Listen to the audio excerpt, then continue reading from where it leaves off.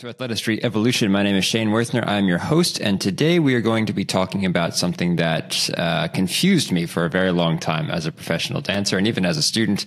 And I think it's something that even a lot of people out there who hear this from their teachers get confused by as well. So I'm going to dive into it, guys. I'm going to tell you some stories, and then we're going to talk about how I came to a realization, even just yesterday while teaching a class, about what this probably actually means.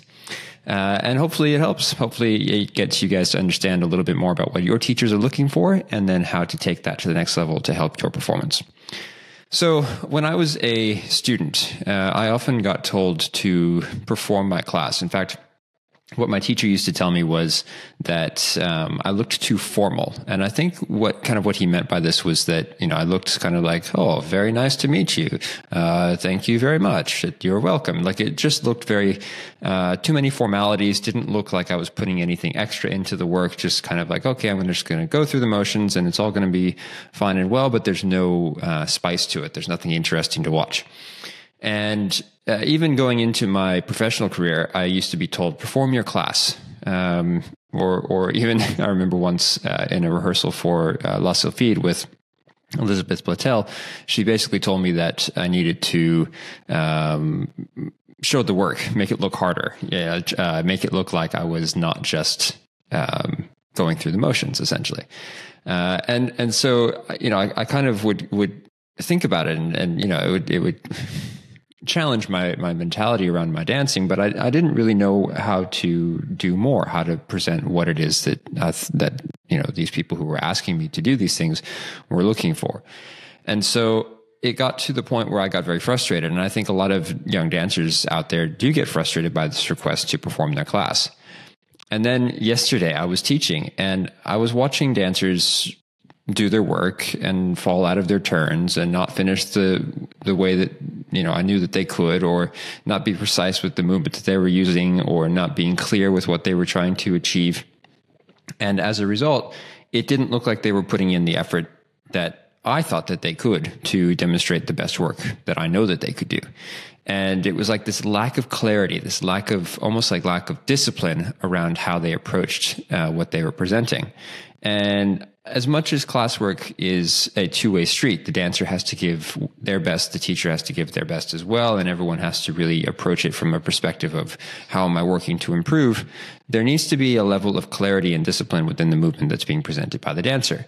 And so it made me start to think that in order to achieve the level of precision that we expect from a performance and from a finished product that we would be paying for to see on stage, that we need to be employing that same level of precision and discipline within the use of that precision in the studio when we're taking class.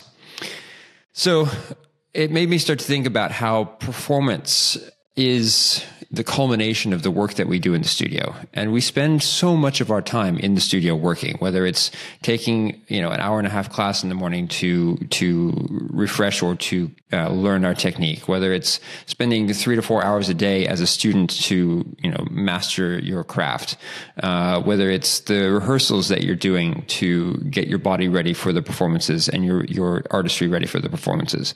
And I've always had this thought that in order to be able to best tell a story and be able to present the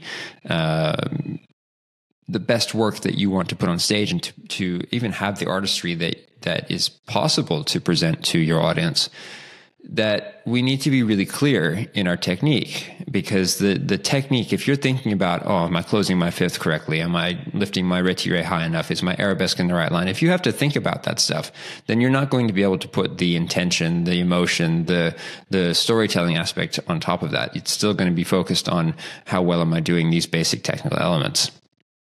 So the challenge is obviously that come up, or how do we do that? And I think a lot of that comes from how we approach our classwork. Are you in the class doing the cleanest, most precise way of moving, or are you just going through the motions? You've done a tendu combination 100 times. I'm just going to do this tendu combination one more time, and it's all going to be the same as it was yesterday when I did it before. Or are you going in with the intention of, I'm going to hold my fifth tighter, I'm going to point my foot more, I'm going to have cleaner lines in each direction, and my arms are going to be in the right place. And thinking of it kind of like, for example, a little inside to my background. My dad was an architect, and I used to watch him draw and draft his drawings for his clients, and they were the most precise lines. He'd use straight edges and rulers and whatnot to create these lines, but they were so precise. And if it wasn't precise and exact, he'd go back and he'd fix it. He'd take the line away. He'd correct the line. He hand drafted for many years. And I think in dance, we are cutting lines through space. We're using our body to present an image to our audience, a moving image, obviously, but an image nonetheless. That if those lines are blurry, if we don't know exactly what is being presented, then the audience can't react the way that we want them to react. And we're in control as the performer. We're in control of what our presentation looks like. The audience doesn't get to control that. They're there to watch. They're there to observe how you move. And so if your movement is sloppy or imprecise or is not consistent, or you fall out of things because that's what you've been training yourself to do every day in class because maybe you're not confident enough, or you're not feeling secure in your movement. When you practice that and you go in and you take class in a way that doesn't push you to be more precise, then when you get into rehearsal, you're not going to be precise. And then when you put that work on stage, you're still going to be imprecise. And I remember there's some dancers may know this. Some of the people listening to this podcast may know this, but there's a video of Mikhail Baryshnikov doing a dance from Don Q. It's with two cups, Don Quixote. It is the most precise thing I think I've ever seen.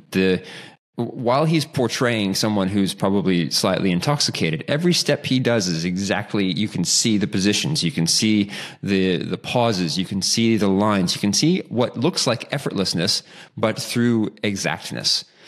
And that combination, that dichotomy of this is so easy, but look how perfect I can make it. Look how clean I can make these positions. Look at how I can just stop and then go again. And that is something that takes years and years to master. But if you're not putting in the work in the class to master that, if you're not going into your classwork and saying, how tight can I get my fifth positions? How pointed can I get my feet? Am I on the musicality? Am I turning my head to the best position I can do?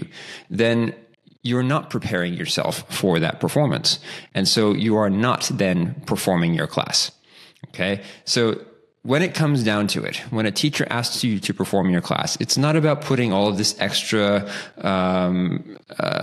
development of your arms and you don't need to be telling a story with your movement in the class. That's not what that's about. It's about finding the way to make your classwork so precise that if we were to put that on stage, people would pay for it.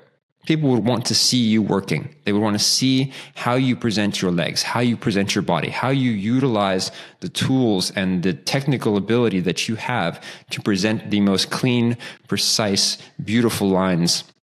And to do that consistently day in, day out with the discipline of making sure that it's there to improve you, that it's there to help you to, when you go into rehearsal, when you go onto stage, it comes naturally.